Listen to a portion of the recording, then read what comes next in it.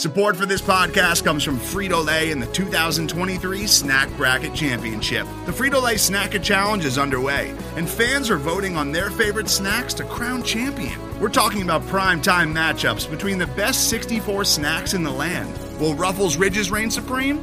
Can Doritos defend their dynasty? Or will Smart Food use their smarts for a surprise upset? Only you can decide. Get in on all the action for a chance to win up to $1,000 or a year's worth of snacks. Let your snacks be heard. Just go to fritolaysnacket.sbnation.com to vote and enter for a chance to win. No purchase necessary. Sweepstakes ends April 3rd, 2023. Void where prohibited. Year's worth of snacks awarded in the form of 52 coupons, each good for one bag of chips. See official rules at fritolaysnacket.sbnation.com. This is the Black and Gold Banneret podcast.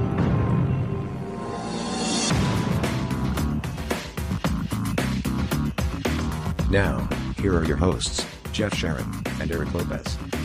Welcome to the Black and Gold Banneret podcast. Jeff, Eric, and Drew with you here for our first segment. Lots to talk about here is, my gosh, boys, we're coming off of a win this week. Coming off of a win. Oh, what Snap a win. aside, and what a win it was. We haven't won a football game in that fashion in a long time. UCF grinds out a win against ECU at home. Fourth quarter comeback. We're going to talk about that. And then we're going to, of course, preview this week's huge game. Number 3, Cincinnati on the road. Noon kickoff, ABC, Eric Lopez. It's a lot of eyeballs going to be on this one. Maybe not as many as we were thinking a few weeks ago, but still a lot of eyeballs. Yeah, I mean, we'll certainly see in a lot of, obviously, how the game plays out. But it could, this will be a marquee. Of course, UCF Cincinnati. Some would say this could be the marquee rivalry moving forward for UCF when they get into that other Big 12. Yep.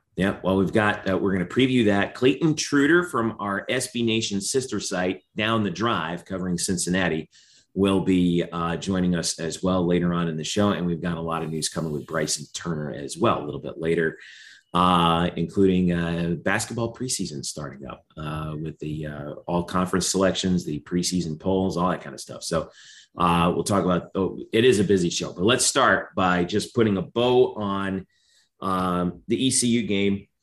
20-16 was the final. Touchdown run by Mark Anthony Richards with 20 seconds left on the clock gave UCF the victory. This is a game where they were down 16-10 late and came back and got the win. I thought it was a lot of patience showed by the coaching staff in this game, especially in the fourth quarter. It felt like they played everything right and got in order to get the result that they needed. We'll pull up some stats on this or a few of this, but I want to start with you, Drew. This is the first win since the Dylan Gabriel injury. So how much of a confidence builder was this game for not just Mikey Keene, but the entire team? It's something that Gus Malzahn said, that the team got more confidence in Keene more so than the coaching staff did, and more than Keene himself.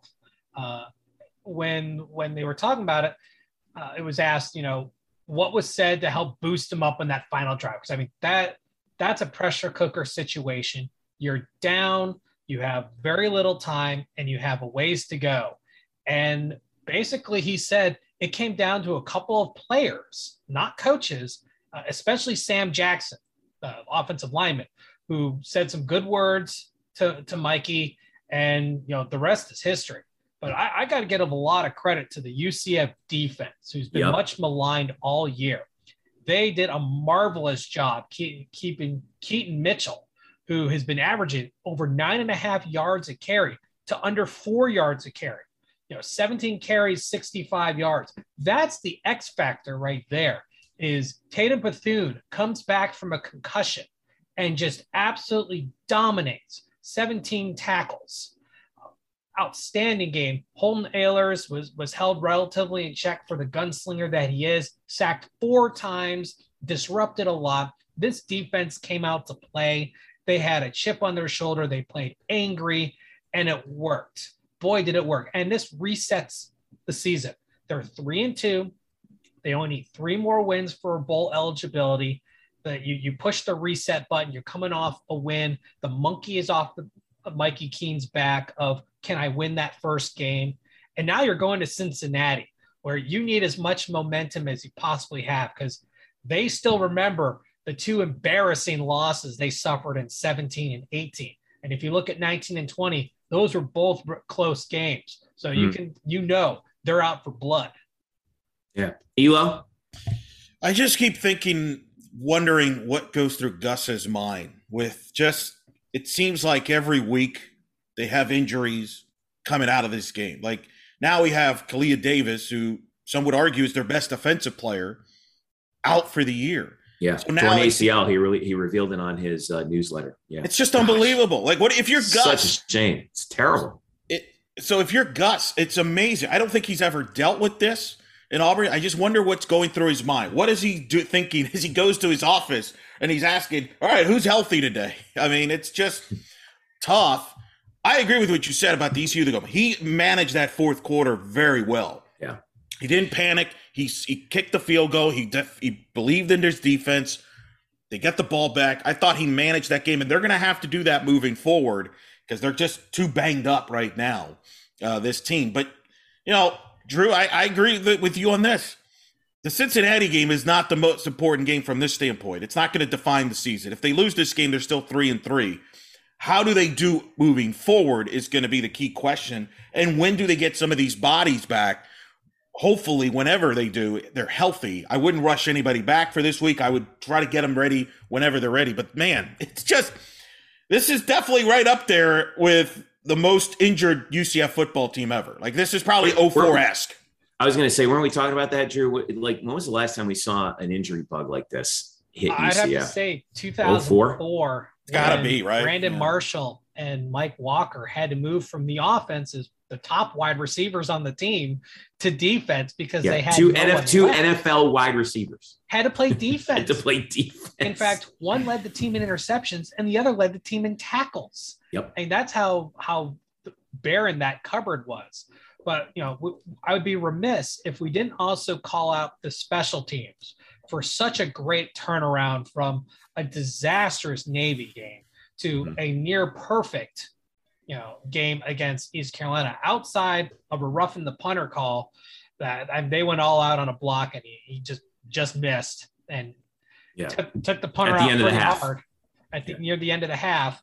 Other than that, nearly flawless. I mean, Daniel Obarski did everything that was asked for him. Pair of big field goals, especially that fourth quarter field goal, a new career high, 40 yards. He took care of his extra points. And then Andrew Austin, who had the bad shank and the block last week. This week, 6 punts, over 41 yards. And I've said this from online and many other places. People forget Andrew Osteen has one of the top averages per punt in UCF school history. He's a good punter. Unfortunately, everyone has a bad kick. And he just happened to have, some bad dice rolls in the same game. But this was more of an indicator of what kind of player he is. I mean, the special teams really stepped up, did a marvelous job compared to last week. Coach Malzahn pointed it out, how good of a turnaround it was. And that made the difference. They won by 4. Obarski scored 8 points. I mean, do the math. I do want to call out Daniel Obarski because he, the fans, I felt, really got on him last year unfairly. So far this year, he has not missed a single kick. He's missed 0 extra points. He is 3 for 3 on field goals, including, like you said, a new career long of 40. And on kickoffs, none out of bounds, 32 kickoffs this year, 0 out of bounds, 24 touchbacks. Oh, yeah, he's got a cannon of a leg, and that's why he's still out there. Yeah, that's a 75% touchback rate. That's high. He had the one block, which wasn't his fault. Right. I don't think blocks should be. It sits on the stats, though. I mean, there's no way to avoid it. But, right. But it's like errors in baseball. It's like I don't think a block should count as a miss. And unfortunately, unfortunately, it does. That's just the way. Not officially, because in the stats he still is 3 for 3. So it doesn't count as a miss. Anyway, that might be a pro versus college thing. I'm not sure, but anyway, I tell you the key juncture of that game. So ECU got the ball right before the end of the third. It took over 17 seconds left in the third. They go on a what was it? It was a 16 play, 66-yard drive that took up 8 minutes and 16 seconds. And all they got was a field goal out of it.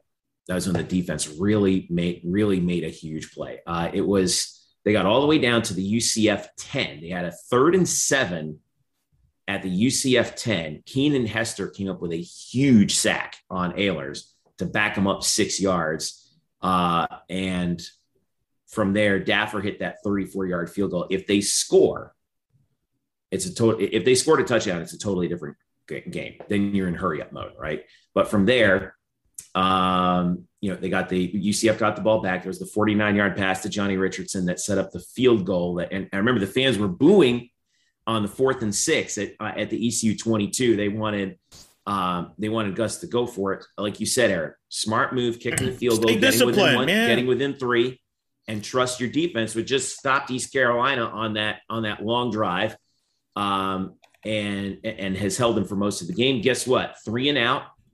So a little bit of poor game management by ECU there. A couple rushes up the middle, and then Ehlers' pass was incomplete. Devontae Brown made a big play, and then UCF got the ball with 3:39 left, and moved the ball. And that was a big key. That drive at the end of the game. By the way, and you got to give props to Mikey Keene. That last drive was huge. 11 plays, 64 yards in 3 minutes and 16 seconds, and they scored with 23 seconds left to go in the game. I mean, you got to hand it to him. He made a couple of key throws. I think how many third downs did he convert in that, Drew? I think it was 5. I think there were 5 of 15 on the day. Well, he had the big 4th down conversion, right? The 4th and 8 at the ECU 43. He hit Mark Anthony for a first down, and then the 3rd and scored a touchdown on scored the touchdown on 3rd down. Played that goal to go situation perfectly because ECU was having to burn their timeouts. And I thought, I was up in the PA booth. I was thinking, the ideal situation is to score on 3rd down because since ECU would have been out of timeouts, and at least you could burn the clock down underneath one play clock worth of time. And that's exactly what they did. And they scored with 23 seconds left. Yeah, and Houston didn't use his last timeout, which he probably should have. I mean, trust me, these Carolina fans were not happy with him. Or Holton Ehlers. They would like Holton Ehlers to graduate already. From what I listened to the post games in Greenville, you think UCF fans don't take losses well? And trust me, ECU is not taking it very well either. I don't think anyone is taking losses well at all this year. I don't know what's in the ether, man, but it's been bad. It's wild. But again, Gus did a great job. Again, he knew, and I think this is why I'm not like advanced analytics gets overblown. It's a nice tool to have, but you got to have a feel for the game. Gus had a feel for the game. He knew his defense was playing well. That's why you kicked the field goal there. I thought that was smart. If the game was 38-35 or whatever, or 38-31 or 38-32, let's say, at that point, maybe you don't go for the field goal there because your defense hasn't shown they could stop anybody. That's part of coaching. That's why I think I will say this. If there's a positive, look, some years are not your year, and this is clearly not UCF's year. Injuries, when you have a ton of injuries, that tells you pretty much it's a sign that it's not meant to be. This is the right coach for this situation. I don't think there's another UCF coach that they've ever had that could handle this situation. I don't think there's another UCF coach ever that would have won Saturday night's game other than Gus. I definitely don't think George would have won that game. I don't think Scott wins that game. I don't think Gene. Why? Because I don't think those guys could have handled all this adversity and being shorthanded. Gus did. I think he's that good of a coach. I think that may be a little bit of a stretch to kind of throw Gene in that, but I do want to point something out to kind of justify why they ran the ball on that last drive, Jeff. If you look at the previous 2 drives, they had 9 runs of 5 or more yards, and 6 of them on that big drive that opened the 4th quarter. Yeah. So they were moving the ball. The defense was tiring out because they ran the ball a lot during the game. So it was Rajay Harris was the guy who was really running. Rajay Harris. He was the guy who was really running the ball well. Yeah, he was. I felt like UCF had no answer. Big physical back, and but they switched it over to Mitchell and on the first 2 downs, and Mitchell got nothing on those first 2 downs. UCF had Mitchell's number. It was just absolutely amazing. 39 carries total for the day, 141 yards. They out-carried UCF. They had fewer yards. They averaged only 3.6 yards a carry for the game as a team. And that's amazing. So even when they were starting to give up these chunk yards at the end, later in the game, when they're starting to tire, they still played a phenomenal game. But that's kind of why they were trying to push the ball on the ground. But UCF, bend, don't break. Yep. And the other thing to keep in mind was the time of possession. UCF had the time of possession of over 27 minutes. That gave that defense a lot of time to rest, recharge, get energy, and renew focus. And I think that showed up on the field. So while, Malzahn's big on the no huddle, UCF fans love speed, slowing down the game was probably the reason they won the game. Well, he's big on varying speed. I think that's the key difference also. And we talked about this, in the offseason between him and Heupel. Is Heupel's just go, go, go, go, go constantly. He only knows one speed, and that's 8th gear, right? Mm-hmm. Gus has been very adept at pulling it back. Yeah, at sort of riding the throttle, right? They will go tempo when they get a first down to try and catch the defense off, off guard. But then he knows where to throttle. He knows when to throttle it back, and I think that's really good. So we spin this forward to Cincinnati now, and we're going to find out exactly. Well, I mean, maybe not exactly, but we're going to find out I think this is a big character game for UCF coming up because, yes, you're coming off your first win since that 2-game losing streak. And when you think about it, guys, all the struggles that we've been talking about the last few weeks, UCF is basically 2 plays from being 5-0. When you really think about it. Yeah, but I mean, we could play that game with her. The Amari Johnson, the interception at the end of the Cincinnati game goes a different way. All of a sudden, boom, you're in field goal range. You win that game, and then Navy, you have goal to go. You're also 2 plays away from being 1-4 if we could play that game. So I mean, but considering where they are right now, sure, and all the kvetching that's been going on, I still think you should feel pretty good about where you are. Now, you're facing the number 3 team in the country at noon on ABC. And Cincinnati is wrecking people right now. They're the number 2 scoring defense in the country, the number 9 scoring offense in the country. They have Desmond Ridder. Interestingly enough, ECU game for UCF finally tied the all-time series at 10-10. UCF and ECU have played more than any 2 teams that UCF has ever played. This series at Cincinnati is tied 3-3. UCF's 3 wins all came consecutively by a combined score of 113-39 between 2016 and 2018. Since then, Cincinnati has beaten UCF twice, each by 3 points. The setup for this is going to be epic if you're a Cincinnati fan, no doubt. We're going to talk to Clayton Truder in a little bit, but I just want us to sort of set the scene right now before, and then we'll take a break. We'll talk to Clayton, and then we'll give our keys to the game. But this is a big challenge. So, Eric, I'll start with you. What's the big key here for Gus in this game? Because I know you don't like advanced stats, but I keep looking at them and they like UCF to does the advanced closer stats than people think. The stats advanced take for account that this team is actually broken like right now, and that we don't even know we don't even know who's going to show up. Yes, that's the problem. It's a 20.5 point spread. They're thinking UCF covers. I mean, I don't know. I think the only chance you got to get off to a fast start. And I know that sounds condescending, but I think when you're an underdog like this, you got to come out with a fast start. If you could get an early score, take the lead, that would put pressure on the opponent at that point. When you're a heavy favorite and you're trailing, there's that sense of pressure. That's the chance you got. I will be curious. Because now Cincinnati knows that they've got pressure. You're number 3 in the country. Right.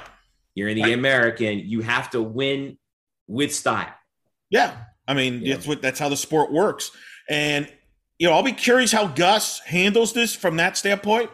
Does he come out, with some, we've seen he's not shy to try trick plays. So, I mean, how many do we see a lot of trick plays here, especially early in the game? I wouldn't be surprised if that happens. I'm very curious to see how he handles that because you got, Mikey King is going up against a incredible defense that's going to have multiple players from that defensive side of the ball that's going to be playing in the NFL, Drew, especially that secondary. Ooh, that secondary is is lights out. Yeah, Ahmad Garner, definitely going to be a first-round pick. Arquan Bush, Kobe Bryant, all very active pass deflections, interceptions. Yes, his name is Kobe Bryant. Yeah, it's spelled differently, Coby, but it's still Kobe Bryant. Yeah. And then you have Deshaun Pace at linebacker, who's just everywhere. He's intercepting the ball. He's causing fumbles. He leads the team in tackles. This is just a scary defense. And stout. There's no weak point. There's no real weak point. You probably have a better chance of running the ball than passing the ball. But right now, that's really what UCF's strength is running versus passing. So that may be why the analytics say, hey, UCF has a chance. But if UCF wasn't, half, in the hospital, I would think a lot differently. But this is a very beat up team. You lost Kalia Davis for the year. Isaiah Bowser has been out. Dylan Gabriel's out. Jalen Robinson's been out. You're losing key players at key positions, and that makes a material impact on how you're going to play against these top teams. This is by far the best team that UCF is going to play, and it's not even by a close margin. SMU's good, but Cincinnati's just, I think, another level or two higher. And by the way, they have a dual threat quarterback, and who UCF has a history of not doing well against dual threat quarterbacks. Desmond Ritter. We learned that a couple weeks ago. Although Ehlers last week, he's not really a dual threat. Ehlers. And the funny thing is, Ritter has not had to run the ball much this year. No, he's a much improved passer this year. And Clayton and I talked about it. We'll talk about that. 73 for 115. That's 63.5%. That's pretty good for Ritter. That's his career best right now. He's having a career 1,045 yards, 9 touchdowns, 2 interceptions. He's carried the ball 30 times for only 98 yards, but for him that's low. But he hasn't had to. He's had Jerome Ford, 67 carries, 367 yards, and a half dozen touchdowns to his name. So you have a capable running back of carrying it, and the fact that his throwing has been solid. And he hasn't had to really get challenged against really tough defenses outside of Notre Dame, where they just absolutely smacked him in the face. He hasn't had to tuck the ball and run, but he can, and he's good at it. And, UCF's defensive line is good at causing pressures. And so you're going to have to be aware that he could tuck it and run it anytime. He may not be as agile as Malik Cunningham for Louisville, but boy, is he a savvy runner. Yeah, Clayton wrote earlier this week, hey, Desmond Ritter for Heisman. I'll tell you what, I'll put him up there against anybody in that race right now. He's the straw that stirs the drink for them. Who else has a better resume right now? Who else has been more important? Caleb Williams of Oklahoma, if he picks up where he left off in the Texas game, will be up there. Probably. Only other guy I can think of is Willis from Liberty. I would have Ritter. Yeah, it's not a great year for the Heisman. He would go to New York. No doubt. I agree with that. Maybe a running back from Wake Forest. Well, and I think Desmond's also trying to move his stock up in the NFL draft. And we heard this. Well, mission accomplished, man. He's a big kid too. He's 6'4", he's a prospect now. He's a legit prospect. We talked about this before the season ever started. This is a soft quarterback class, and it's only getting softer as the season's worn on. We've seen Spencer Rattler. Spencer Rattler got benched, against Texas. This is big, and Desmond Ritter is the one rising up. We were thinking this would be a good chance for Dylan Gabriel. But that didn't quite work out either. I know. So, we were also looking forward to just I was telling Clayton, which we'll hear in just a second, just an OK Corral shootout between Dylan Gabriel and Desmond Ritter, and I feel bad for college football that we've been robbed. Well, that would have been, I think, if that UCF been epic. If UCF was half healthy, especially with Dylan. This would have been an ABC primetime game, probably with Fowler and Herbstreit with game day there. Yeah. That's they probably would have gotten game day if UCF wasn't half up, hold up at home injured. Right. Force some turnovers. That's the other thing defensively, real quick. They got to do that. To pull Cincy this upset, is one of the nation's leaders in turnover margins. You got to hit him, so you got to turn it against them. When you're this big of an underdog and underman, you need the other team to help you out. Yep. That's right. You could play the perfect game and still lose. Correct. In this game. But but if they play the perfect game, they're going to beat you. So Stick around. When we come back, Clayton Truder is going to join us. He's an editor. He's the editor of Down the Drive, which is our Cincinnati sister site on SB Nation. Talk about not just Desmond Ridder, but the rest of the Cincinnati roster, how Cincinnati fans view UCF. Really interesting stuff there. And the move to the Big 12 from the Bearcats perspective. We know all about it from UCF's perspective, but how did it feel being following Cincinnati and seeing them go to the Big 12? What does it mean for them coming up when we return? It's the Black and Gold Banneret podcast. Back after this. Today's episode is brought to you by Cars.com. With over 2 million vehicles and 50,000 more added every day, Cars.com will match you with the perfect car for you, your budget, your life, your style. And if you're ready to say goodbye to your current car, Cars.com will get you an instant offer to cash it in. Just start by entering your license plate and get matched with a local dealer who will write you the check. So whether you're looking to buy or sell, just go to Cars.com. It's magical.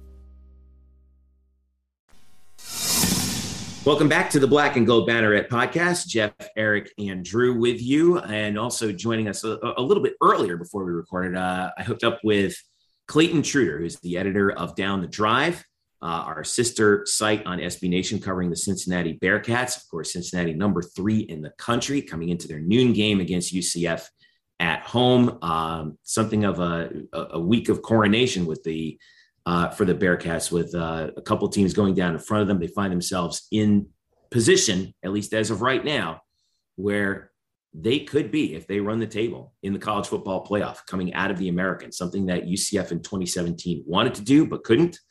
There's a couple different things that have happened to get to that point, but nonetheless, UCF has, at least, we think to some point, paved the way for Cincinnati. So what is the situation with the Bearcats? What do we know about Desmond Ridder? How much better is he than we have seen in the past? Lord knows he's been good against UCF in the past. Who else are some of the key players that we're going to need to watch wearing the red and black? What about the campus in general? What's the situation with the Bearcats and their move to the Big 12, which they will be coming up to that league along with UCF? We talk about that and more with Clayton Truder right here. Joining me now from Down the Drive, Clayton Truder, our SB Nation compadre covering the Cincinnati Bearcats, the number 3 Cincinnati Bearcats right now. Clayton, you guys must be in total heaven right now, like not really knowing what to do with that really low number right next to your name. How you doing, man? I've been doing fantastic. Thanks for having me on, Jeff. It's still weird to hear third ranked, although all I hear from the people is, well, we should be ranked second right now. So there's always people pushing for a little more. I think they're envisioning a rematch with Georgia kind of thing moving forward at this point. Well, USF has been touting that one time they got ranked number 2 for 14 years now. So, if you get to number 2, we wouldn't mind actually you guys getting to number 2. But what do we got here? A big game here on at noon on Saturday between UCF and Cincinnati. We were just talking right before we went on that we were both fully expecting at the start of the year that this to be a collision course matchup of 2 5-0 American Athletic Conference Titans. And then, really UCF is 2 plays away from that, but true freshman quarterback Mikey Keene coming in. And then the story right now, I think, has been, you guys just scoring a ton of points on offense, and this defense, Luke Fickell's defense, has just been outstanding. 2nd in the country in scoring defense, 12.2 points a game, 9th in this country in scoring offense at 41 a game. So you guys are just waxing people left and right. Where is Cincinnati, not just the team, but the fan base's head at right now, trying to understand that this is where the team is? I think ever since getting picked for being one of the new teams in the Big 12, it's just been this very heady moment for Cincinnati fans where none of it exactly seems real. I think there's people who envision this as being a national title season. I think my goal is simply to make the college football playoff. To me, that's the next step. If they get there, it's moving beyond just the aspect of being this kind of mid-major conference. So I think Cincinnati fans, there's people who've been fans for a long time who look back a decade ago when they had a great run. But I think for most people, it's very much unprecedented territory for the Bearcats. And in terms of having a face for it, in some ways, it's really all on Desmond Ridder's shoulders. He's really, even more so than Fickell, he's not the most charismatic guy. I think he's a very he presents himself incredibly well, but he's not a Bobby Bowden. He's not a Lou Holtz. He's not a coach who himself becomes the face of the program. Ritter, I think, really has it on his shoulders and has done incredibly well being the face of Bearcats of late, to the point now that the last two press conferences Cincinnati has had, they have their weekly presser with Fickle. Ritter is a part of it. Ritter comes on after and does his own address, which I think part of it's the Heisman campaign, but I think also part of it is that as they've become a national brand of late, he's becoming the face of this branding. He's having such a good year this year, 22 rush yards a game, but also, in terms of passing, his numbers right now speak for us. And he was known so much more to this point as a running weapon, even in the game last year down here against UCF. His running is really what won the day, I thought, for Cincinnati. But so far this season, 95 of 145, 1,289 yards, 12 touchdowns, only 2 picks. That's a pass efficiency rating of 164.74.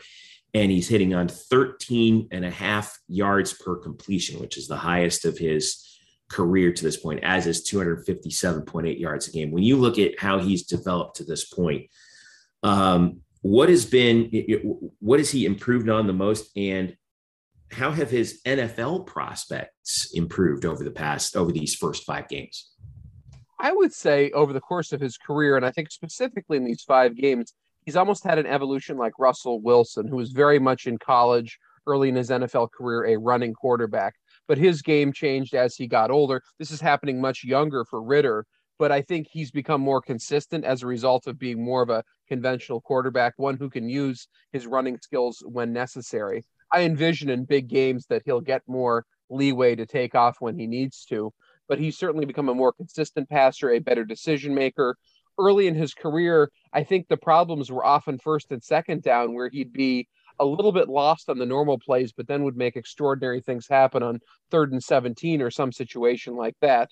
But simply being dependable in the more normal situations seems to be the area where he's gotten better, and has also become the leader of the team in the last couple of seasons as well. So he has that in his toolkit, his ability to run, but I think he's evolved as a passer over the course of his time at Cincinnati. He's got the size too, right? He's a big kid. Yes, he is. He's 6'4", 225. Yeah, big, strong kid. Yeah. He's gotten a lot of help from Jerome Ford too. And Jerome, I feel, is like one of those, like he's like the real unsung hero of the offense. So obviously you can talk about him, but who are some of the other unsung heroes really on both sides of the ball who've helped Cincinnati get to this position where they're 5-0, number 3 in the country? In the last couple of weeks, Alec Pierce has emerged as their go-to guy. Earlier in the season, that wasn't really the case. Ritter was spreading the ball around, but both against Notre Dame and then against Temple, Pierce just caught an ungodly number of passes, has proven himself to be more of a deep threat than he is typically. Cincinnati has other great threats at receiver. I mean, with Trey Turner and with Trey Tucker and Tyler Scott, they're both big play kind of guys. At tight end, they have a couple of good pass catchers with Leonard Taylor and Josh Wiley. On defense, their linebacking core in particular has emerged as a very impressive group of tacklers who clean up anything that's happening. I think people knew they had Mijay Sanders up front and they had the very vaunted secondary, but that linebacking core with Joel DeBlanco and Darian Beavers and Pace, among others, has really emerged as being one of the best linebacking cores in the country. And I'm not sure that people exactly expected them to be where they are now with that group of guys. Yeah, I'm looking at these numbers on defense, and they're just astounding. Averaging, they're 33rd in the country in rush defense, 2nd in the country in team pass efficiency defense allowed, 2nd in scoring defense, 5th in turnover margin, 1st in red zone defense. You guys just do not allow points.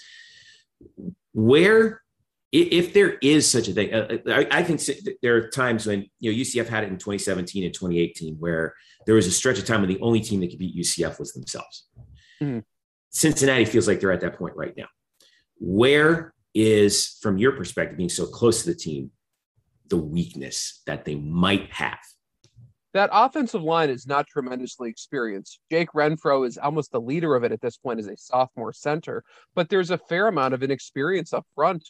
And Notre Dame exposed it to some extent. I think if you watch that, when I watched that film back, what struck me is the reason Cincinnati won that game was basically because of Desmond Ridder. Their quarterback play was so remarkably better than what the Notre Dame had with the shifting quarterbacks. I think up front, Notre Dame was probably better, particularly in their matchup on their defensive front against Cincinnati's offensive line.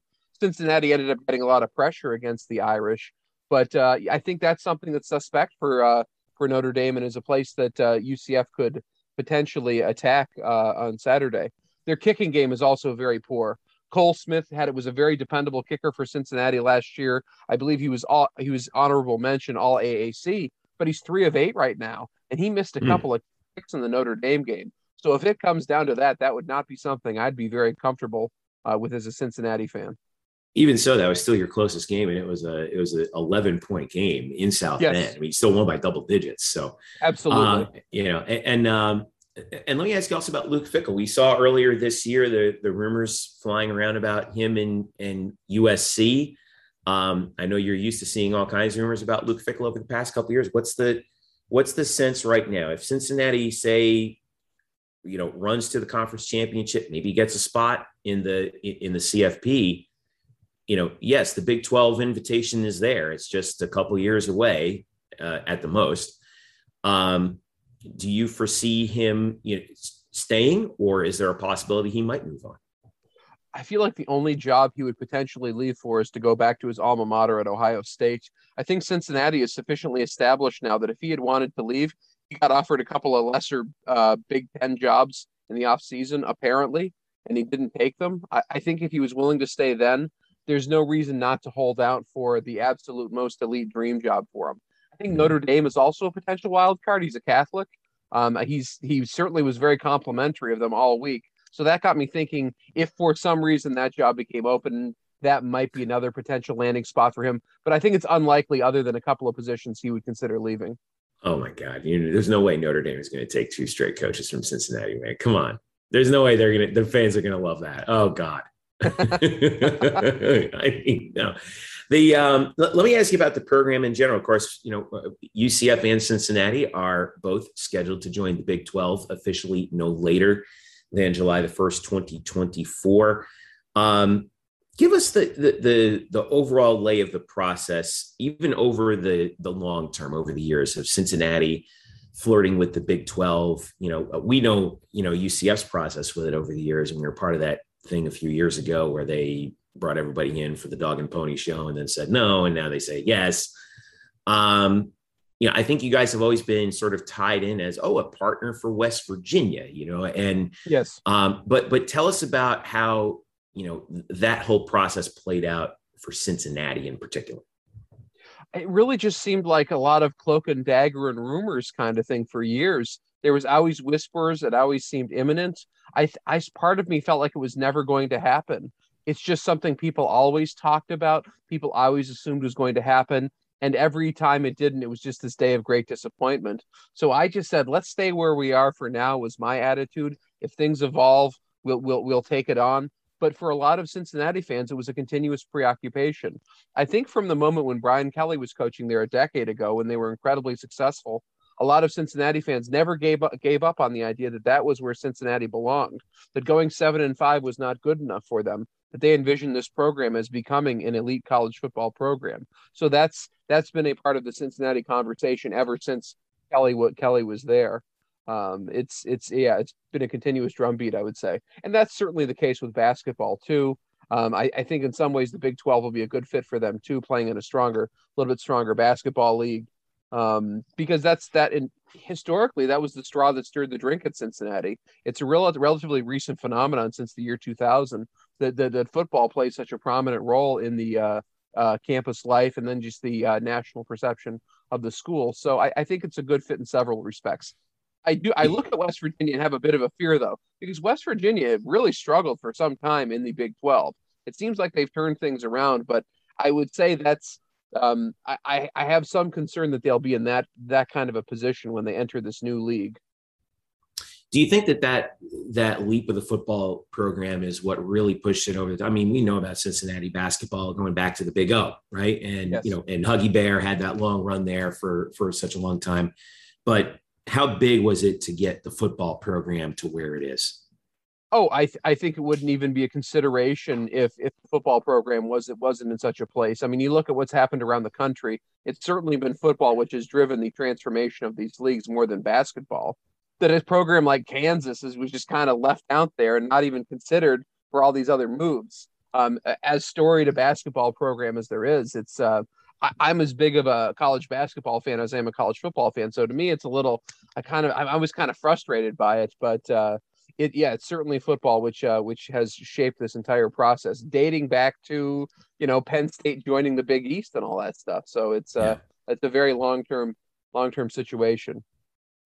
How do Cincinnati fans view UCF as a program? With great respect. I mean, they're viewed as one of the other upper echelon teams consistently in the AAC.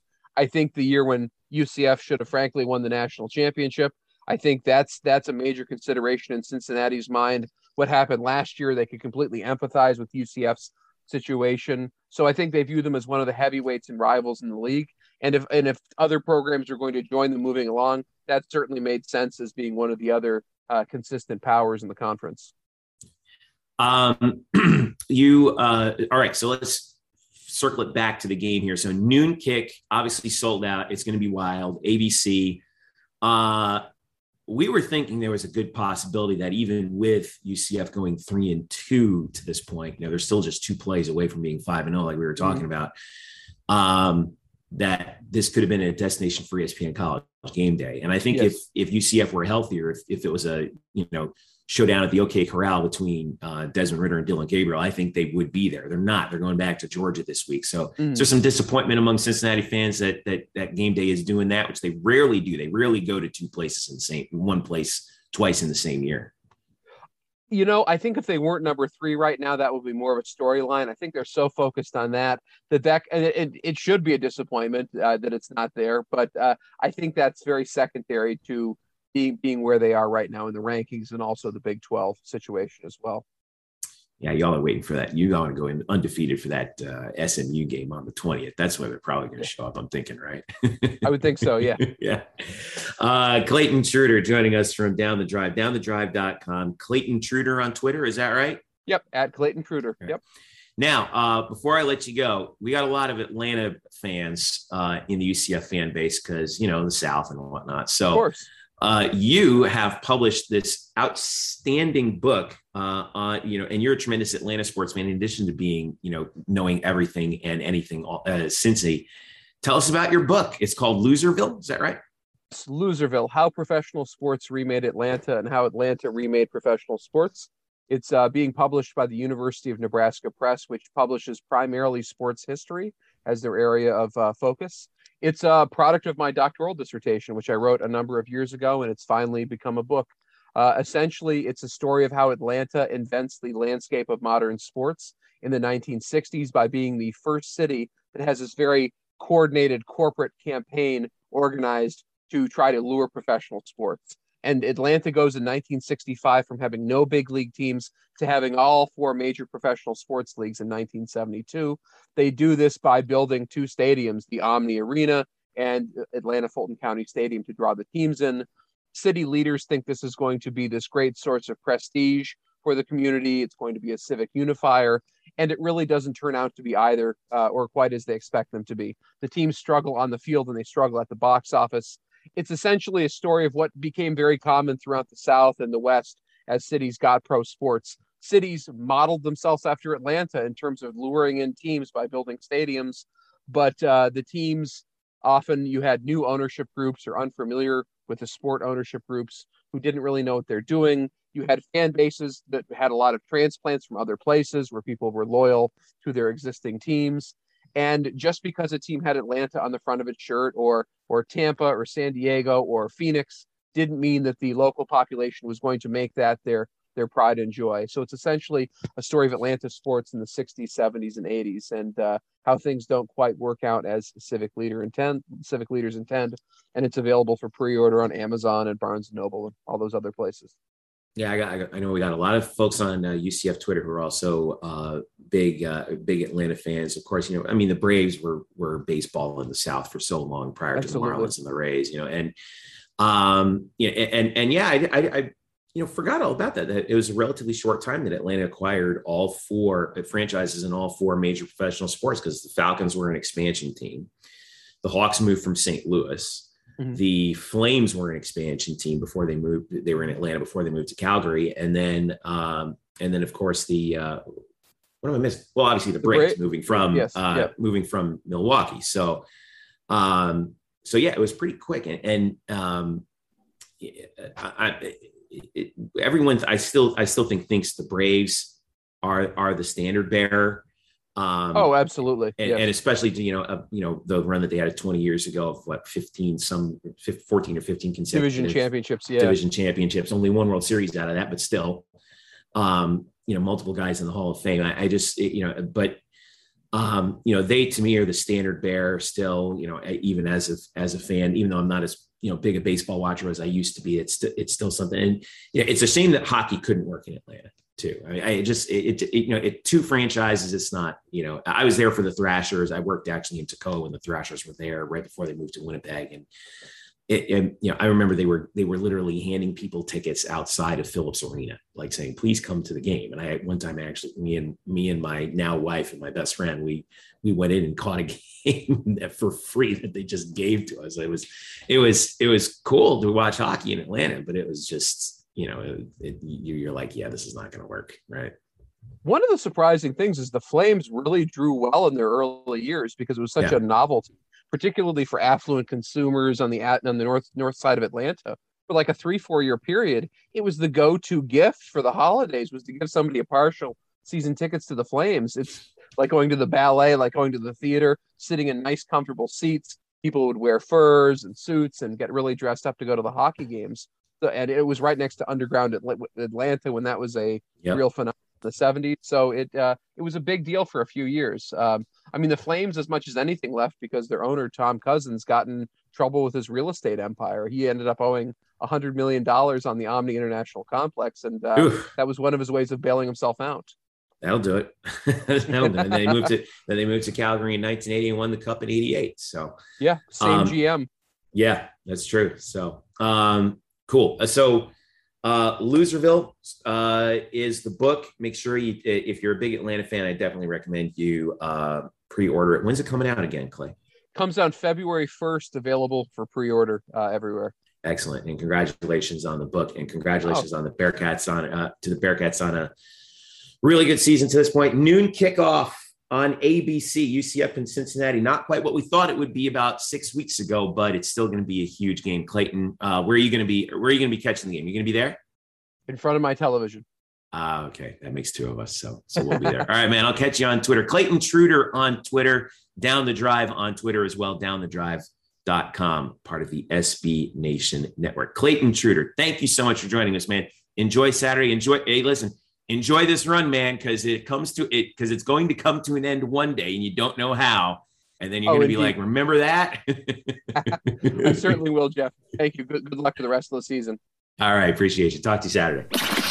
Thanks to Clayton for his insight, and make sure you pre-order the book, Loserville, about Atlanta sports in the early part in the late 60s and early 70s. Really looking forward to that. Part of his doctoral dissertation, guys. Man, we're bringing in some heavy hitters out here. Drew, I feel like we're this is like a tough act to follow after that. I know. All right. So I do not have a doctorate. Though I did stay at a Hollywood Express once. All right. So let's wrap this UCF Cincy preview here. So 21-point spread as of right now, Wednesday afternoon, according to OddsShark, in favor of Cincinnati, and 81% of the money is on Cincinnati minus the 21. Over-under is 57.5. 80% of the money is on the over. Yeah, well, here's the proof's in the pudding right now. I mean, this is a road game. Advanced stats think it's going to be closer than people think. I don't know. Drew, what's the formula? What's the formula for Eric? We know what you said the formula was. You got to cause some turnovers, get an early lead, and then just hope Cincinnati plays into your hands. Drew, what about you? What's your formula? It's about containment. It's, bend but don't break.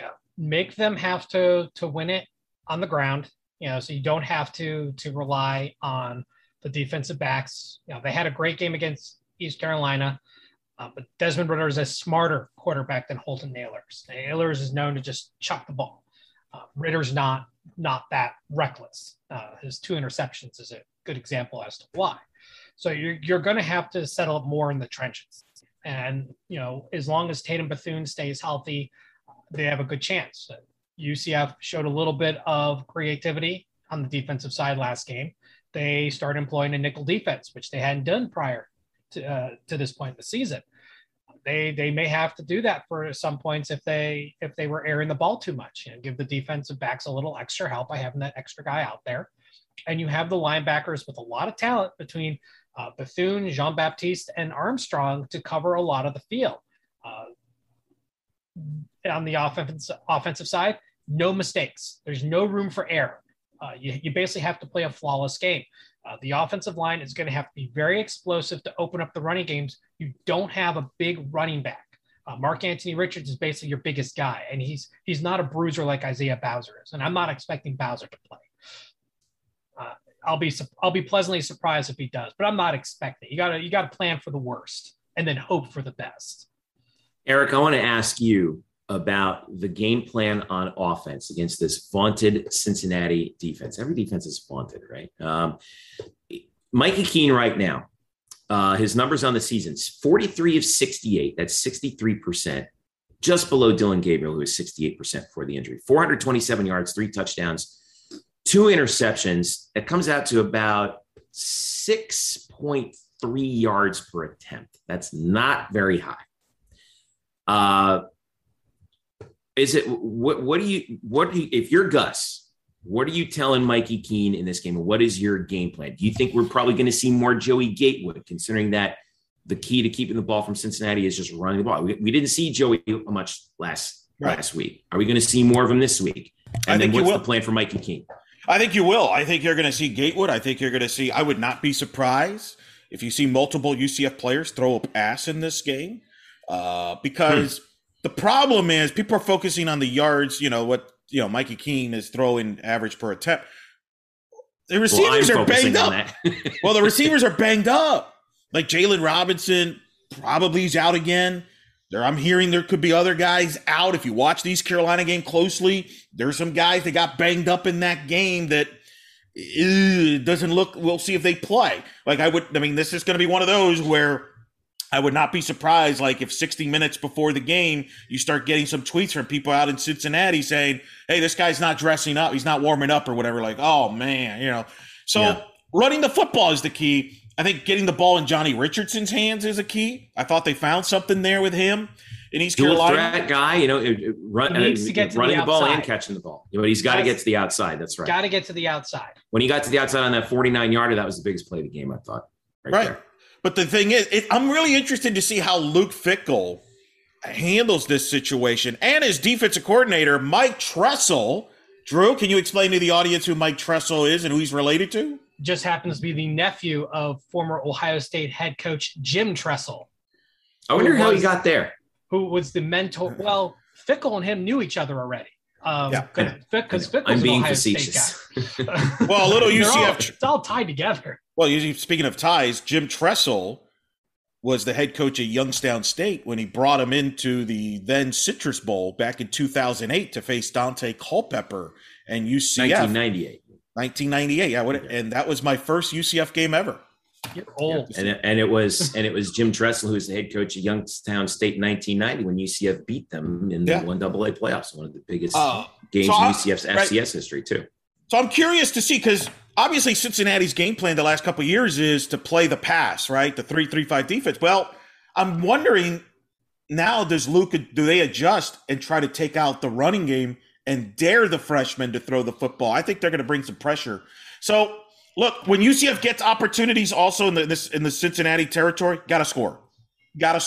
And I wonder if Gus will be more aggressive and maybe go for it on fourth downs instead of settling for field goals. Yeah, I think you're right. If you get one of those rare goal to go situations, like after a turnover, if you put together a good drive, you've got to score 7. You can't go up especially 6-0 in the There's first no quarter margin with of 2 error. field goals. Well, and playing you got to put him down 14-0 early, and just punch him in the neck. I'm more concerned about the defense of Cincinnati than the offense of Cincinnati. Aside from the fact they're both concern worthy. Let's be honest. Well, I mean, they're both concern worthy, but I mean, if you had to put one over the other, UCF's defense, I think, is actually in better shape than the offense as far as from a health standpoint, even with the loss of Kalia Davis. From an overall standpoint, the offense is partially patchwork at this point. The offensive line's in good shape, but after that, the guys are dropping like flies. Matt Lee did miss the game, but he's back. Let's take a step back. They're playing at home. They have that home crowd, that home field advantage. The team has not forgotten the embarrassing losses they've suffered, including in 2017, where they got blown off the field, not only by UCF, but by Mother Nature in only 3 quarters. And UCF already scored 50 points. They haven't forgotten that. Fans haven't forgotten that. This is going to be an incredibly hostile situation. It's a sold-out crowd, too. Yeah, sold out. It's gonna be loud. They don't care that it's a noon kick. They don't care. That place is so. By the way, Nippert, underrated stadium. It's nestled right there in that campus. It's in between the buildings. It's a cool place. Around.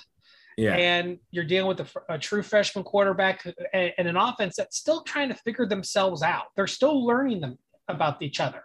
Mm-hmm. And that just takes time and experience and exposure. And there's no way around that. You just have to deal with it. So it's going to come down to being able to adjust to the loudness and the hostility and play error-free football. It's going to be on the ground. That's where it's going to be made. And I expect Cincinnati to deviate from the 3-3-5 because they don't need 5 defensive backfield in the defensive backfield. Mikey King tends to throw underneath. He hasn't quite developed the rapport, the timing, and the chemistry to be able to heave those balls downfield. He doesn't quite have the touch that Dylan Gabriel had at the same age. That doesn't mean he can't get it. It just means what he has at that very moment. Gabriel couldn't hit a short pass, but boy, could he hit a long pass as a freshman. Keene is the opposite. Hits the short medium pretty well for the most part. Doesn't throw the deep ball very well, but that's all stuff that gets learned. You need time. And it's like time and reps. Timing of having to go to the number 3 team in the country, but it is what it is. And you got to ride the guys who best get you there to the next step. And that's been the running game. Right. Last question for you, both of you guys. Give me a real quick one. All right. The number right now is 20.5. Eric, does UCF cover? Nope. Nope. Drew? No. I'd love to be wrong, but I do not think UCF covers the spread. Call me crazy. I'm going on the record right now. I think UCF covers. You're crazy. Go ahead. You're crazy. I don't know. Maybe Cincinnati, unless Cincinnati's like distracted. A weird feeling here. It's like I think Cincinnati's going to start to feel pressure now, and you just don't know what that does to a team. They haven't really played with real pressure yet. They're going to start playing with pressure now. They had a close game against Temple. 52-3. Yeah, whatever. I mean, are we really? I don't think we're one to talk right now with our injuries. I don't know. I just maybe they'll be distracted by the basketball media polls coming out. I think to your credit, Eric, you put the nail. You hit the nail right on the head. Gus knows how to coach games like this. No, he does. And I will say this: in all seriousness, I would stay away from this game. I would not if I'm only answering the question because if you force me to pick one, I pick that side. And the key number there is 20.5. If that thing goes like 21, 22, I actually might take UCF. That extra half point does make a difference because I think 3 touchdowns is the right number. Drew, look at Eric making an excuse with the hook there. Come on, a shovel helps you dig faster. I mean, it does make. I mean, people that follow us, as me and Drew are very experts in this. It's a big difference. But I would I shy away from this because I do think Gus, as an underdog, we've seen him do it against Alabama, and he's done it before. Maybe we'll see. But he needs bodies. His Auburn team never had the amount of injuries. No, that's the problem. No, he's never had to deal with the injury, by the way. He said so. He said so, too. It's unbelievable. Yeah. I mean, you got to play with the guys you got, and you can't just pull them out of thin air. It's what happened last year to the defense, where a lot of players got hurt or dismissed, and you're putting freshmen in that really had no business being on the field at that time, and they got chewed up and spit out. You're seeing that here where guys you don't expect to be on the field, like Mikey Keene, you didn't expect him to have to play meaningful time in 2021, but here we are. And is he ready? I mean, as ready as he possibly could be, but from the grand scheme of things, no, almost no true freshman is really ready to jump into this situation. Yeah, it just is. But you never know. You never know when a guy has that breakout game. So we'll see. I'm really interested. That's a tall challenge going against Luke Fickell's defense, but if anybody's up for it, Mikey Keene is. So, all right, let's take a break. When we return, our main man, Bryson Turner, is going to join us, and he's going to talk about all the goings on in UCF's Olympic sports: volleyball, soccer, golf, with a big week coming up. That and more. Hoop it up. We got some hoops. And we got basketball too to talk about as well. Stick around. It's the Black and Gold Banneret podcast. Don't go away. Welcome back to the Black and Gold Banneret podcast. Jeff Sharon, Eric Lopez with you here. Let's real quick talk a little basketball here, Eric Lopez. The preseason polls and all conference teams are out for both men's and women's basketball. Ladies first, UCF picked second in the American in media days. South Florida, the unanimous number one in the American. Houston third, Tulane fourth, Temple fifth, Cincinnati sixth. UCF was essentially the unanimous number two, because remember, the coaches vote, but you're not allowed to vote for your own team. So UCF is sitting there at the number two spot. What are we thinking right now with this? I mean, I think that's pretty much the consensus. I don't think that's a surprise where they landed. Those are the top two, but I am shocked at how wide it is. And we'll get into this down the road when we do our basketball special. I'm now convinced there is not a more disrespected UCF team on campus than UCF women's basketball. I think this is South Florida is very good. When did they turn into UConn again, where they have all the players on the first team? We only have Tay Sanders on the first team. Yeah, three players on the preseason all-conference first team from USF. Only Tay Sanders on the first team. No UCF players on the second team. Two more South Florida players on the second team. Mind you, they were separated by a half a game in the standings this past season, and yet there's this gap. Right, basically 3 points. Right. And UCF brings everybody back. I don't really understand that. We'll get into that when we have more time. That's my reaction to the polls. Those are the clear-cut two teams. But I think I'm shocked that it's that wide of a gap. I really am. Media days are underway, meanwhile, for American men's basketball. And women. They're both doing it. And for women. They do doing both at the same time. But the men's side, UCF is picked to finish fifth in the conference. Only one UCF player on the all-conference teams is Brandon Mahan, who is picked picked second team all-conference. I'm actually really surprised that CJ Walker didn't get a preseason nod. Look, I know the American's loaded, right? But I'm a little surprised at that. By the way, preseason poll: Houston number one, 8 of the 11 first place votes, not unanimous. Memphis second with 3 first place votes. Those are the only two teams that got first place votes. SMU, Wichita State, UCF, Cincinnati, Tulsa, Temple, South Florida, and Tulane tied for 9th. East Carolina bringing out the bottom. I think UCF is primed to surprise some people in men's basketball. Yeah, but I think that's a fair preseason deal on the men's side. Maybe not. Then, but I think that the talent level of that team is better than it can be if they can put it together. Teams, if they could put it together and everything. But I think that's more fair to be in that 4-5 range. That's kind of where I thought they would be. I knew Houston and Memphis would be the top two. SMU has a lot returning as well. I'm more shocked by the women's side. I think the men's side's more fair. There's more balance. That doesn't surprise me as much. Yeah. All right. So we now bring in our guru of Go himself, Bryson Turner, to talk about all the goings on around UCF sports. And it was a big weekend for men's soccer. They get a huge W, and you wrote about it, Bryson. 3-2 over Tulsa. They stave off number 6 ranked Tulsa. Moves their RPI up 30 spots. That's such a huge win for Scott Calabrese's guys, Bryson. How did they pull it off?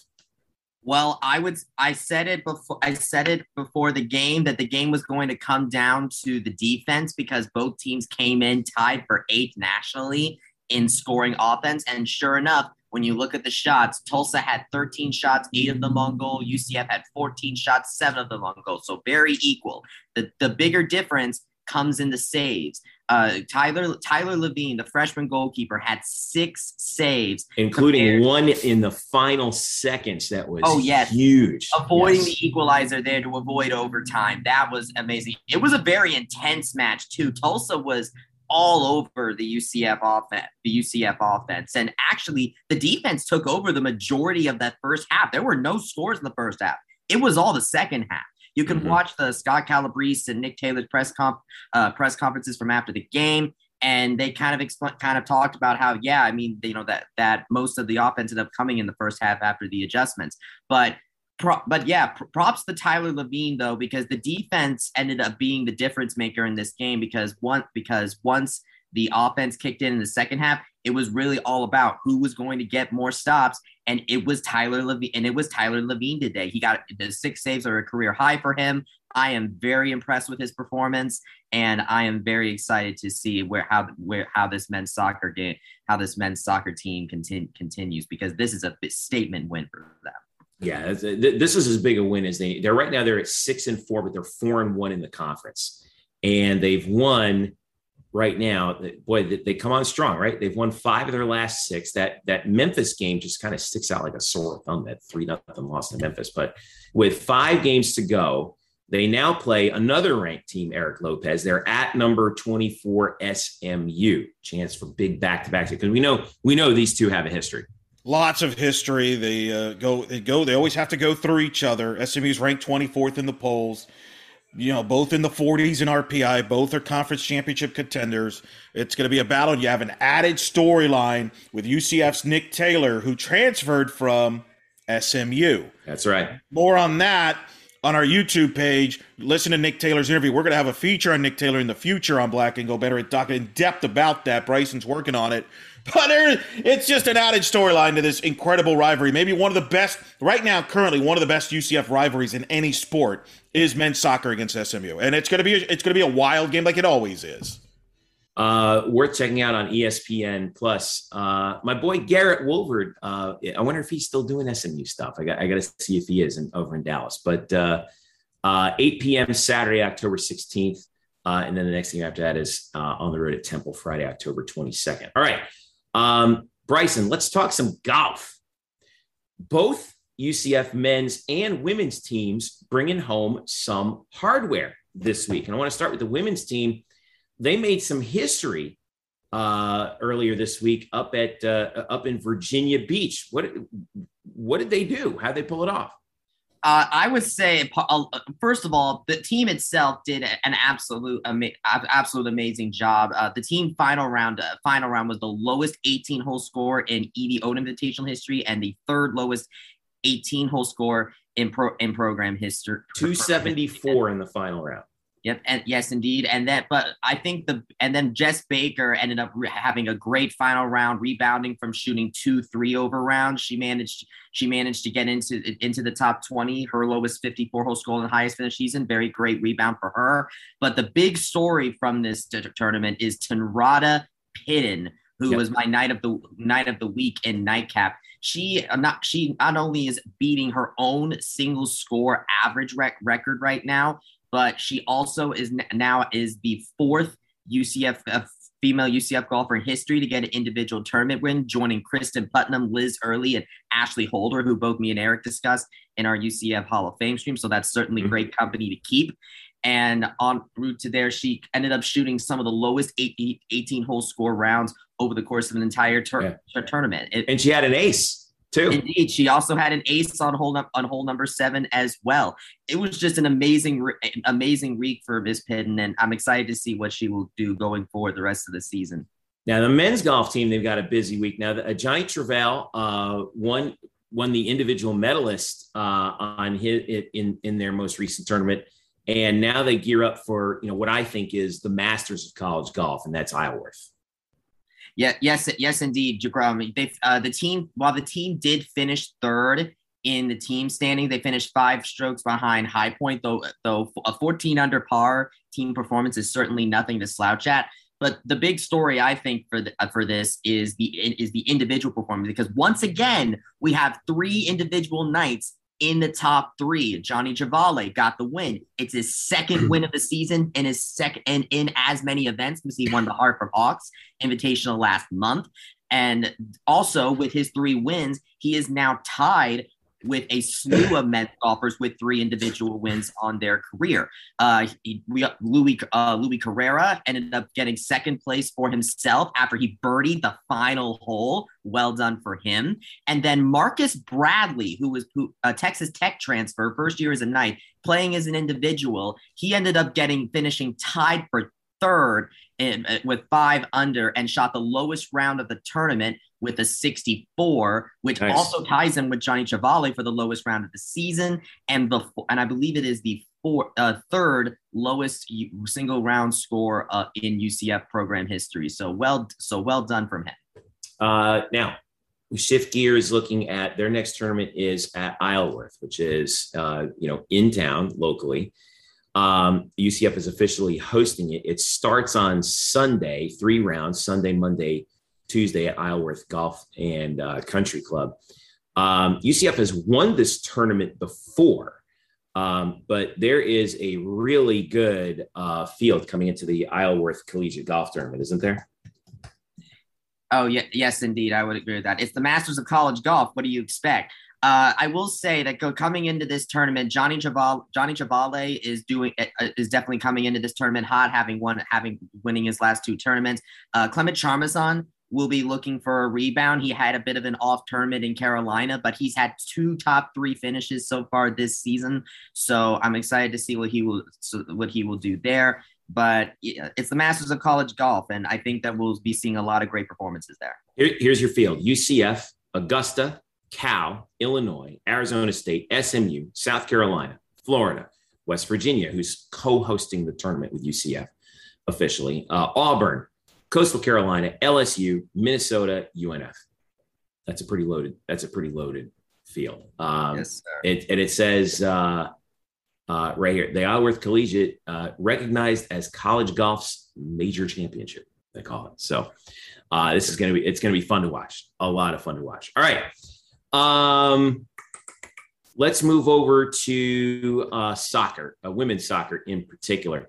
Had a real heartbreaker, double OT loss to USF 2-1, which really hurt in terms of the standings in particular, which we'll take a look at in a second. But they were able to rebound quite well, in fact, in their next game as well, thanks to Caroline Delisle. And so UCF gets the shutout win over Tulsa 3-0. Good to see them recover from that heartbreaker to USF, as devastating as that was. Oh, yes. Allowing a golden goal situation with 50 seconds to go in second overtime. That's a heartbreaking way, not only to lose a rivalry game, but also a very key match for the Knights, because USF, SMU, all of them are ranked higher, around the same level in the RPI above UCF. And winning that, we've said it before, winning that game was a result that the UCF really needed in order to establish itself in the conference, and it ended up not happening. I mean, looking at both USF and Tulsa, the narrative is still really clear. UCF has gotten plenty of offensive opportunities. The problem is that they haven't been able to. Is that their defense has allowed too many good shots on goal through less total shots. So I would say that's something that the team would have to look at. Also, USF had an All-American goalkeeper, which helped neutralize a very good UCF offense. Kristen Scott scored her first goal since September 19th, which has been a while. So good to see Kristen Scott get back on the board again. But yeah, I'm glad to see women's soccer get that one in the win column. But as far as their RPI ranking is concerned, I think that's something that we might want to monitor going forward, because while they have been able to hang with some of the top of the conference, they haven't really been able to pull off the wins. Well, right now, Eric Lopez, even at 6-5-1, they're 45th. Where does that really put them? Is that squarely on the bubble? Oh, yeah. Okay. Yeah, that's right on the bubble. Chris Henderson, who covers women's soccer very well, he just did his first mock NCAA tournament projections. He has UCF among his last handful of teams in. He has South Florida as one of the first 4 out, which surprised me a little bit. And the reason he said that South Florida, the lack of top 50 wins is what's keeping South Florida out, and has UCF in.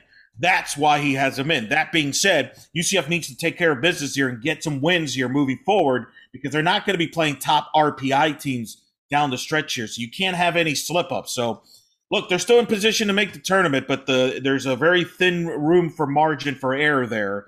I too agree with Chris on this. The American has a chance to get 4 teams in, but I don't think there will. I think there's only room for 3. So somebody's going to get left out. It's either going to be UCF or South Florida or Memphis. And I don't think it's Memphis. Memphis is leading the league right now. Yeah, Memphis right now, their RPI is 34. South Florida's RPI is 40. UCF's is 45. So even though right now UCF is actually 7th in the conference, yeah, they are one of those 3. And that's really interesting. And even though South Florida has a head-to-head win in RPI, but again, he pointed out UCF has more top 50 wins, more quality wins. Right. And this is something I've spoken to the committee about. They look at the body of work. They don't look at one match or this or that. There's a lot of variance.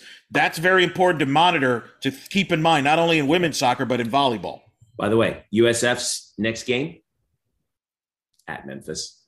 Yeah, big match. On the 17th. Yeah. So as far as UCF is concerned, as I hurriedly pull up their schedule. Women's soccer actually has the week off this week. Their next match is on October 21st in Greenville against East Carolina. They have their home regular 3 season matches finale. left. Yeah, 3 matches left. Now at ECU, home for Temple, at Cincinnati. So to give you a perspective on that, ECU right now is 5th. Temple is last. Cincinnati is 6th. So gotta win. You gotta win out. You gotta win out. So we may as well assume that we're all going to go up to Memphis for the conference tournament. From there, you got to win out and get yourself in position, because everyone else actually is going to have one more game to go than you do. So, all right. Moving right along on that, Bryson, volleyball. They split their 2 matches this year, or this weekend, I should say, suffering their first conference loss in 19 matches against Houston. It went 5. You were there. That was a tight one. Houston looks good.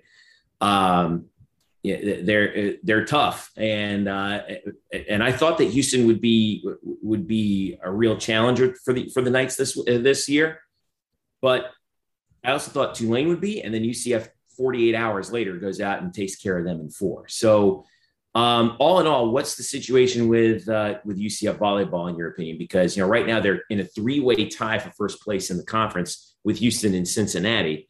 They don't have that tiebreaker now against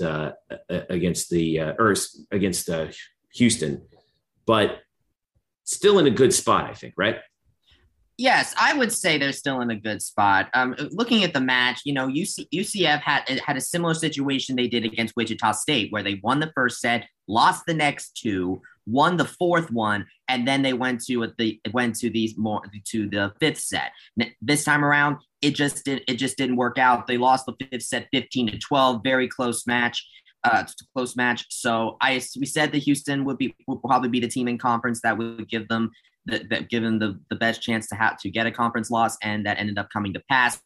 I think this puts certainly a good amount of pressure on their regular season finale, which is going to be at Houston. Getting a win there to even up the conference match between those 2 would be great for the standings and rebounding. But one thing that stood out to me in the press conference after the game from Coach Todd Dagenet was that UCF played to not lose, while Houston played to win. And I think we definitely saw that, because it was a close match, and it just ended up coming down to the little things, and Houston was just taking a lot more chances than UCF was. I think that after that, I think the win against Tulane really shows this team's ability to rebound and be able to learn from that, because they went against Tulane and they went and beat them 3-1 handily. So I would say that this is a really great rebound. I think the team is still in good shape.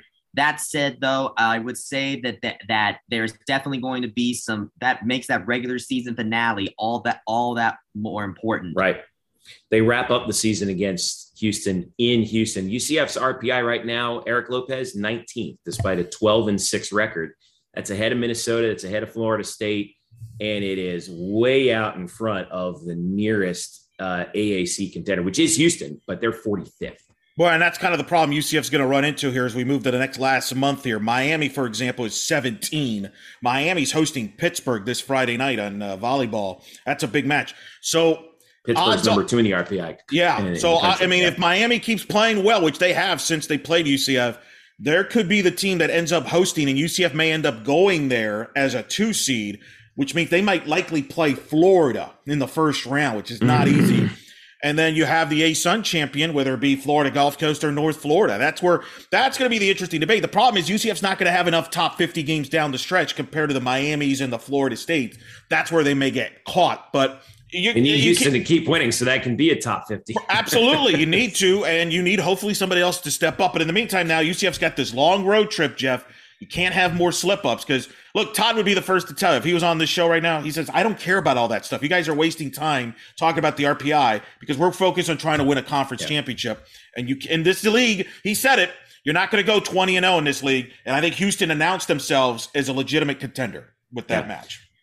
Wednesday at USF. So yes, road game, not very far to travel. October 17th, that's Sunday at Temple. October 22nd, Friday at SMU. October 24th, Sunday at Memphis. Those are UCF's next 4 matches. They are not back home until 2 days before Halloween when they take on Tulsa, October 29th, Friday, 7 p.m. So that's going to be a long time before we see them on the home floor. Real quick before we wrap, tennis, UCF had a couple tennis players competing in the ITA All-Americans, Trey Hildebrand, Bogdan Pavel as well. And then the women's tennis also competing in those off-season tournaments, Evgenia Levasheva and Valeria Zaleva in South Carolina, both went 1-for-1 in the tournament. And then a little bonus for Bryson, UCF had 2 alumni competing in the new Premier Rugby Sevens, a professional Rugby Sevens League. Kristen Thomas, of course, who's just fresh off of the Olympics, and Courtney Keel, who used to be the president of the UCF Women's Rugby Club, competing in that touring league. So make sure you read up about that in the nightcap, which you can check on Black and Gold Banneret, courtesy of our very own Bryson Turner. It's Bryson Turner on Twitter. Thank you, Bryson. Thanks very much, Jeff, for having me on. Always love sifting through what UCF has to offer, and I'm very excited to see what else is in store this season, especially that men's soccer match coming up. All right, everyone, make sure you follow Bryson. It's Bryson Turner on Twitter as well. Elo, busy week. Where are you going to be watching this game, the Cincinnati game? From home, hoping for the best in a fetal position, probably. And it's like a hurricane, right? Can I join you, Eric? Yeah, it's like a hurricane. You hope for the best and you prepare for the worst. Pretty much. That's pretty much my approach to this right now. I still have a good feeling. I'm glad you do. You might dress up. You might need to be dressed up. Who knows? I still have a good feeling. I don't know what it is. I'm not over here saying we're going to win. I'm not over here saying we're going to lose. I'm just saying, I don't know. I think we'll be. It should be a nice sunny day in Orlando. So it'll be all right. 12 noon kick. ABC, UCF against Cincinnati. Thanks again to Drew also for stopping by with us to talk football. Statboy Drew on Twitter. You can follow Eric at Eric Lopez Elo. You can follow me at Jeff_Sharon. You can follow us collectively at blackandgoldbanneret.com, UCF_Banneret on Twitter, Facebook.com/blackandgoldbanneret. And I do want to send out a very special thank you to the producers of Our Time UCF Football, who snagged a couple of segments from last week's podcast and put it on the most recent episode. I almost passed out when I saw that to start the show. That was so awesome. Thank you so much to the guys. Hey, we know someone's listening, guys, right? ESPN. Holy smokes. And make sure you check it out. It's amazing. It's such a good show. Our Time UCF football on ESPN Plus. Folks, if you don't subscribe to ESPN Plus yet and you're a UCF fan, what are you doing with yourself? You need to subscribe to it. They are where you can hear Eric calling games for softball. You can hear me calling games for volleyball. You can see soccer. All these exciting sporting events that we talked about, they're all on ESPN Plus, and you can get Our Time as well. It's really fantastic. I hope you guys get the chance to check it out. Again, thanks again to the production crew and the producers and the editors from ESPN Plus for Brett Terhune and Bo Mattingly. Wow, what a job they're doing with that. And we're very, very thankful that we were included in that. That was very, very cool. Unexpected.